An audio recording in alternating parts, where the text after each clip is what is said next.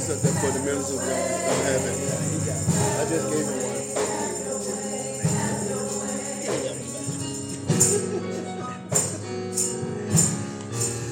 I didn't know. I want to keep my gift on one.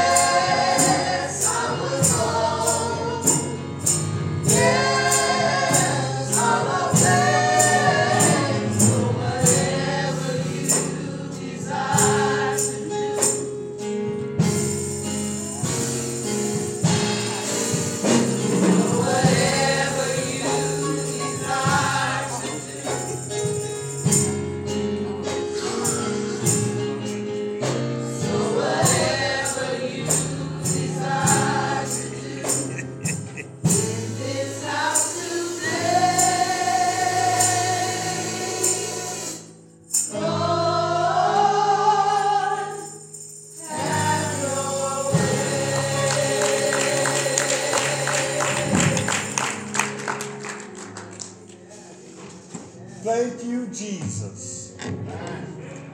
Thank you, thank you, thank you. I was asking my sound person, do we edit this stuff so I can make some comments that don't be blasted all over the world? But like Jesus said in his wonderful word, when the woman came and he said, this woman's name will be in all eternity because her name is now written in the book. Well, I'm going to put your name out there, Sister Carter. And the reason why I want to put your name out there is when we was asking for our wish list. And all of the wish lists that we got at the last minute. When I read yours, I said, now this is a true wish list. The things that you asked for was something that only we could just, I wish all of us would ask for. That God would do his mighty work. And that the things wasn't based on stuff, but it was based on the Lord working in and out of your ministry to enhance it. And that was the best wish list we got. Amen.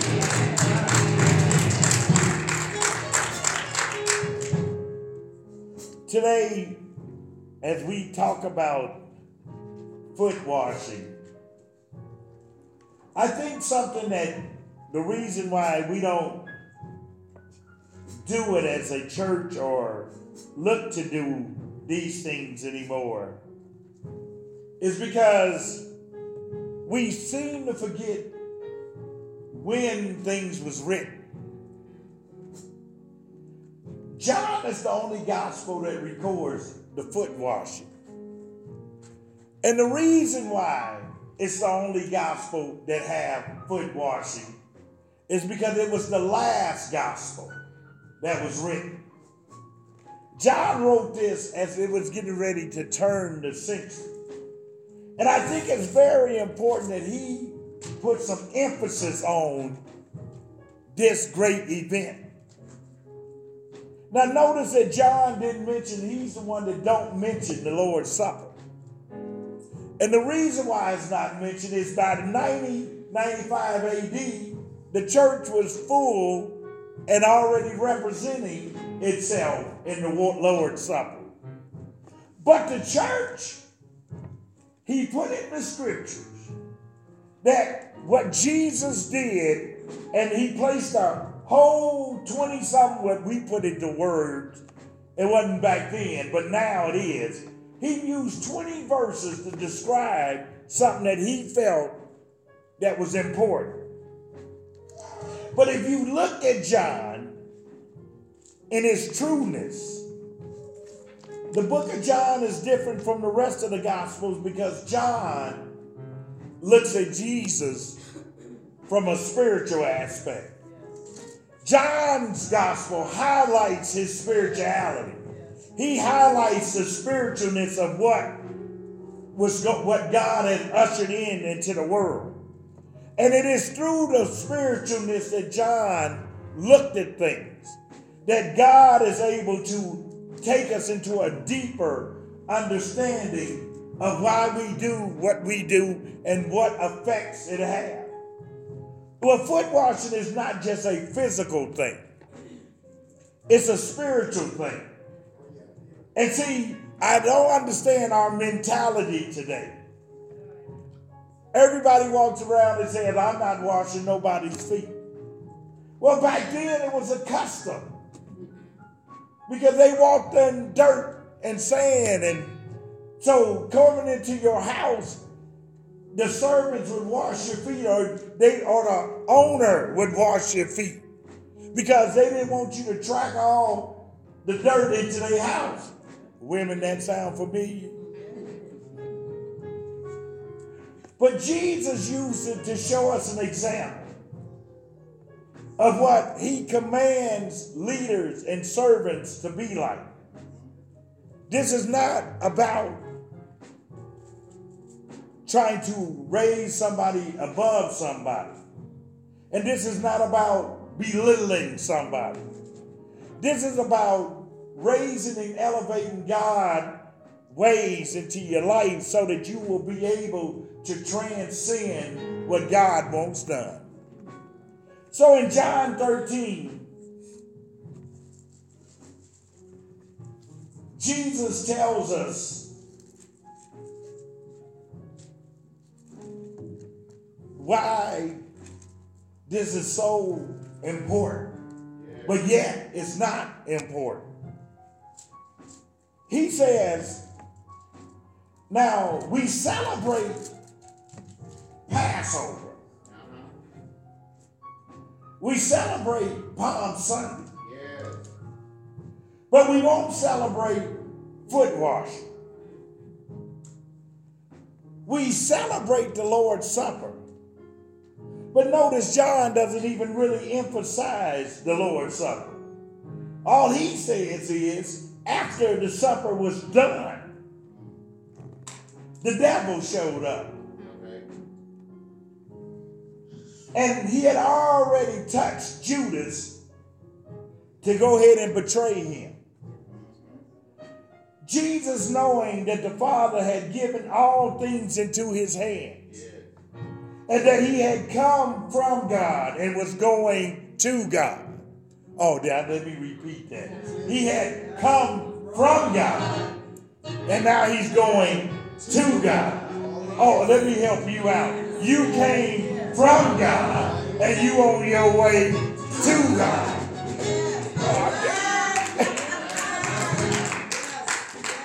I might have church tonight.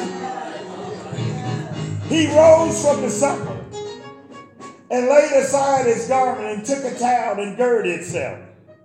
After that, he poured water into a basin and began to wash the disciples' feet and to wipe them with a towel which he had girded.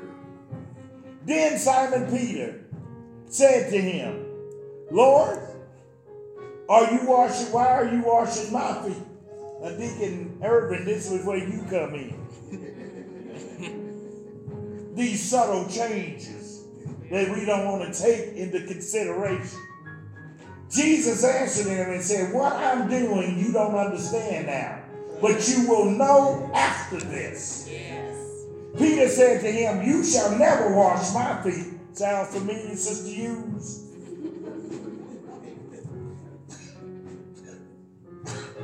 And Jesus said to him, And he says, you will never wash. Jesus answered, if I don't wash yours, you will not be a part of me. One of the reasons we're doing this is so that we can be a part of one another. And one of the reasons I don't mind doing it is so that we can be a part together. Because the reason is not based on me doing it, it's based on the instructions. Oh, y'all didn't hear that. It's based on the instructions of what God done said. Notice this, he says to Peter. Simon Peter said to him, Lord, not only my feet, but wash my hands and head. Oh, Peter said, baptize me. I need it redone. Jesus said to him, he who is bathed needs only to wash his feet, but is completely clean. And you are clean, but you are not all of you are clean. See, what he's referring to is Judas. I'm going to wash your feet. But just because I wash it, don't mean you're going to be clean. Because Satan already done got to you. And repentance is not in you. So if you really want to learn how to be clean, it's not just the act of washing your feet. It's not just the act of dumping you in the water. It's not just the act of baptizing you. If you really want to be clean, you're going to have to get a repentant heart so you can be clean inside and out.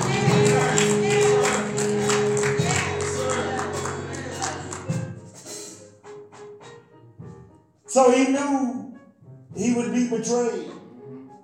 And he said, not all of you were clean. So when he washed their foot and taking the garment and sat down, he said to them, do you know what I have done to you? You call me teacher and Lord. You say well, for so am I. But if then I am your Lord and your teacher who have washed your feet, you ought to wash one another's feet. If I'm your Lord and teacher, then if I did it, then you should do it.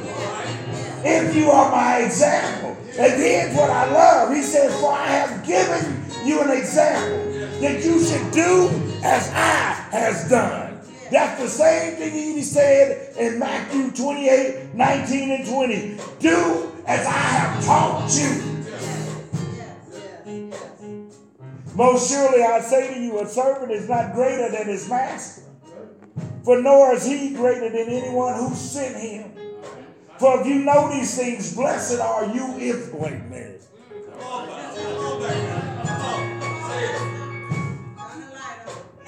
If you know these things, blessed are you if you do them. Notice he didn't say just because you know you blessed. Just because you understand you blessed. He said if you know them and do it, then you are blessed. Most folk want blessing, and all they do is know it, but they ain't about to do it. He said he didn't do it.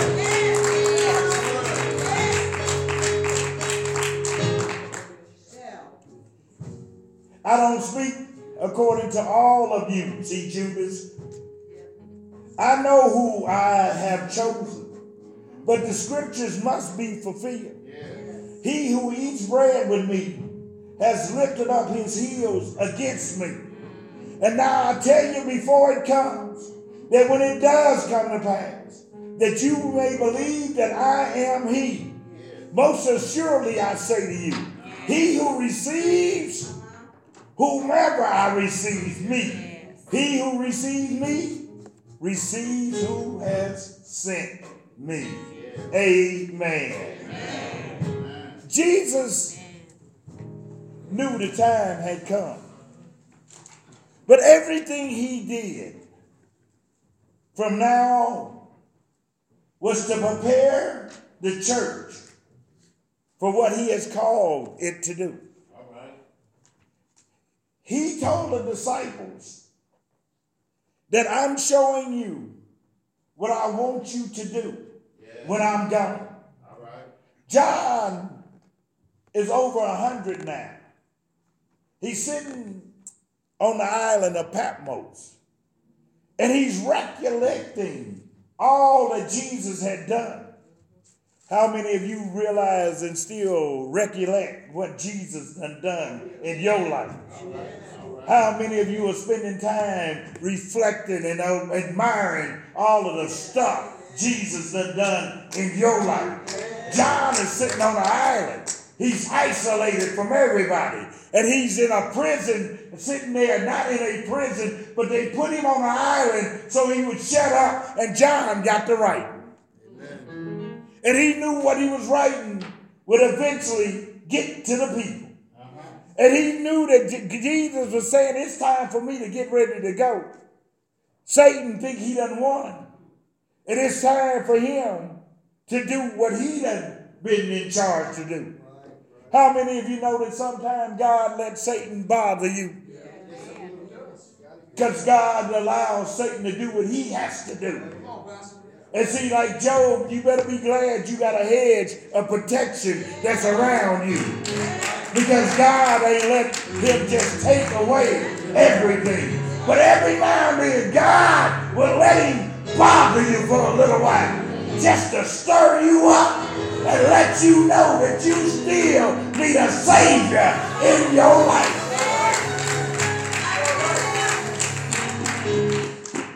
See, the devil only can do what the devil can do. See, our problem is we think he keep coming up with new stuff. He only designed to do what he's allowed to do. See, he didn't create nothing new. God let him be who he is. And when he revealed his evil self, he's not no more evil. All he is what he is. And whatever he can kill, steal, and destroy, that's what he's out to do. All right. And the devil's dedicated to his job. Yes. He's willing to do all that he can do. If he can get you out of the will of God, if he can tempt you out of the will of God, if he can move you off of taking your eyes off of God, the devil is out to do his job. Now you want to give God credit when you want to give him credit, and you don't want to give the devil credit when he's supposed to have credit. Then the third devil is the same one that's sent in the scripture. The Judases in this world is just as bad as Satan. See, the Judases hang around the church. They look like they're a disciple. They talk like they're a disciple. But deep down inside, that Judas is just waiting on that right time for the devil to show up and give him permission to do what he want to do. You quit acting like Judas ain't in the church. He's around seeking who he can kill, steal, and destroy. And Jesus said, Judas did what hit the scriptures said he was going to do. Yeah. I'm glad he wrote that. This how sleep we are. The scriptures keep telling us this world is going to get worse. You're going to fall into false idols. You're going to fall into false adultery. You're going to keep worshiping the things of man, and you don't care what the scriptures say. Somehow you think you are immune to what God done said. He said that the world is going to become a dominant part of your life, and those without Jesus and not trying to be with Jesus is going to fall into the temptation of the world. But how many of you want it to be okay and think God is saying it's okay? All the Satan is saying is, where's your heart? What do you really value? Do you value Jesus? All right. More than this? Good question. Do you love Jesus more than you even love yourself? Do you enjoy and wish that this world would never end? Despite the suffering, the backbiting, the greed and destruction Are you satisfied with the Judas that hangs around with you every day? And let me say this about the church. Most of your best friends is your Judases. Amen. Because you don't want to make the disciples your friends. Right. You don't want to have nothing to do with Jesus' folk. Your best friends is Judas folk. And the thing that makes it so bad is you know they Judas. And here's the sad part. Judas is changing you instead of you changing.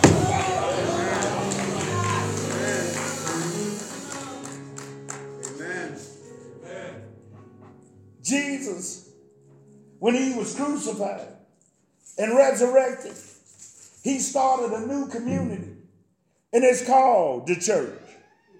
And we fellowship in a whole different way. See, going to clubs and partying and having a good time, they've been doing that since Adam and Eve. Every culture got that stuff in it. They always done had a good time. But how many of you got that when you're in a culture of a divine king, living in a kingdom that is saying that you are my disciples, and I've called you out of the darkness into the marvelous light, and I want you to go and teach my ways and my precept to a world that done faded away? How many of you are willing to say that Jesus is my Lord? Not just in Lord as Lord, but capital L, capital O, capital R, capital D. See, the problem with the Bible, it don't talk about democracy. It talk about kingdom living. And the difference between us and them is we don't know how to live in a kingdom. Jesus never said we gonna vote on stuff. Jesus never said you. He said if I'm the Lord, then I'm your king. And you shall do what I done asked you to do. See, it takes faith to follow the unknown. It takes faith to trust in a resurrected God. It don't take no faith to do the stuff you can see. It don't take faith to do the things that you know you can do.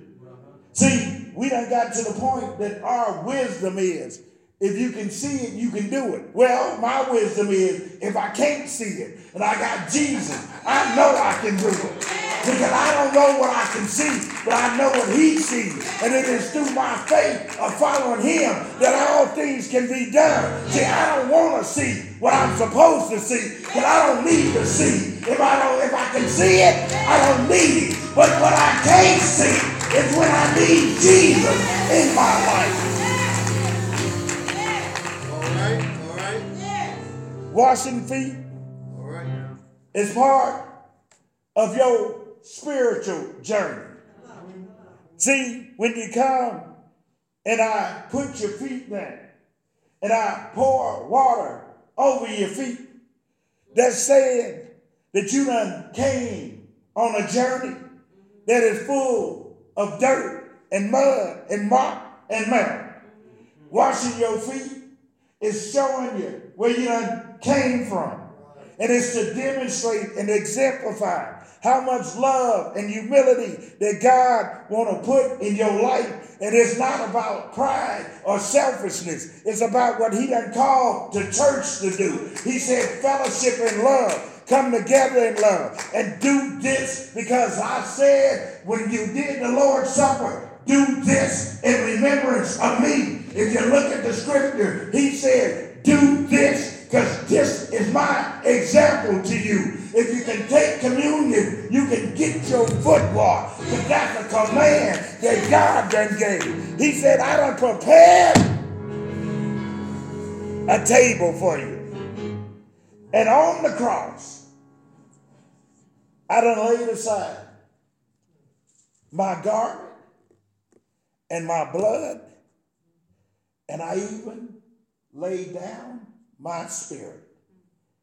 And in this water is living water that you don't have to do again because I'm the upspring that's in you. Peter objected.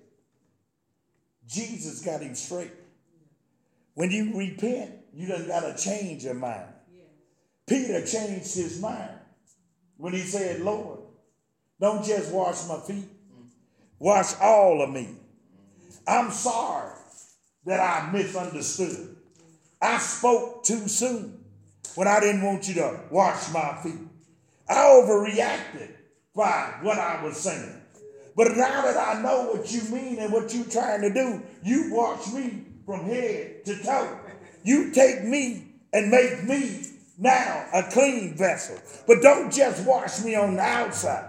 Wash me on the inside so that I can become what you done called me to do. I might be impulsive. I might not do it right. I might not say the right stuff. But Peter understood one thing. My mouth might be a little wrong. My head may be screwed on a little backward. But I can tell you my heart is right with Jesus. And when I need to be right, I know right where to go. So I'm here to tell you that even though the church don't practice it, American churches don't practice it. Churches across the world still practice it. But American churches is too good to practice it. But God said, this opportunity is to wash our brothers and sisters' feet. And if we don't wash your feet, we can wash you with love. And we can love you through it all. Servanthood is the willingness to serve somebody else and have an impact in their lives.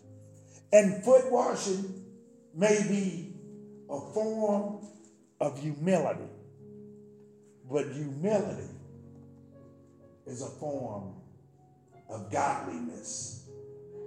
And it is through godliness that we can be able to do what Christ has called us to do.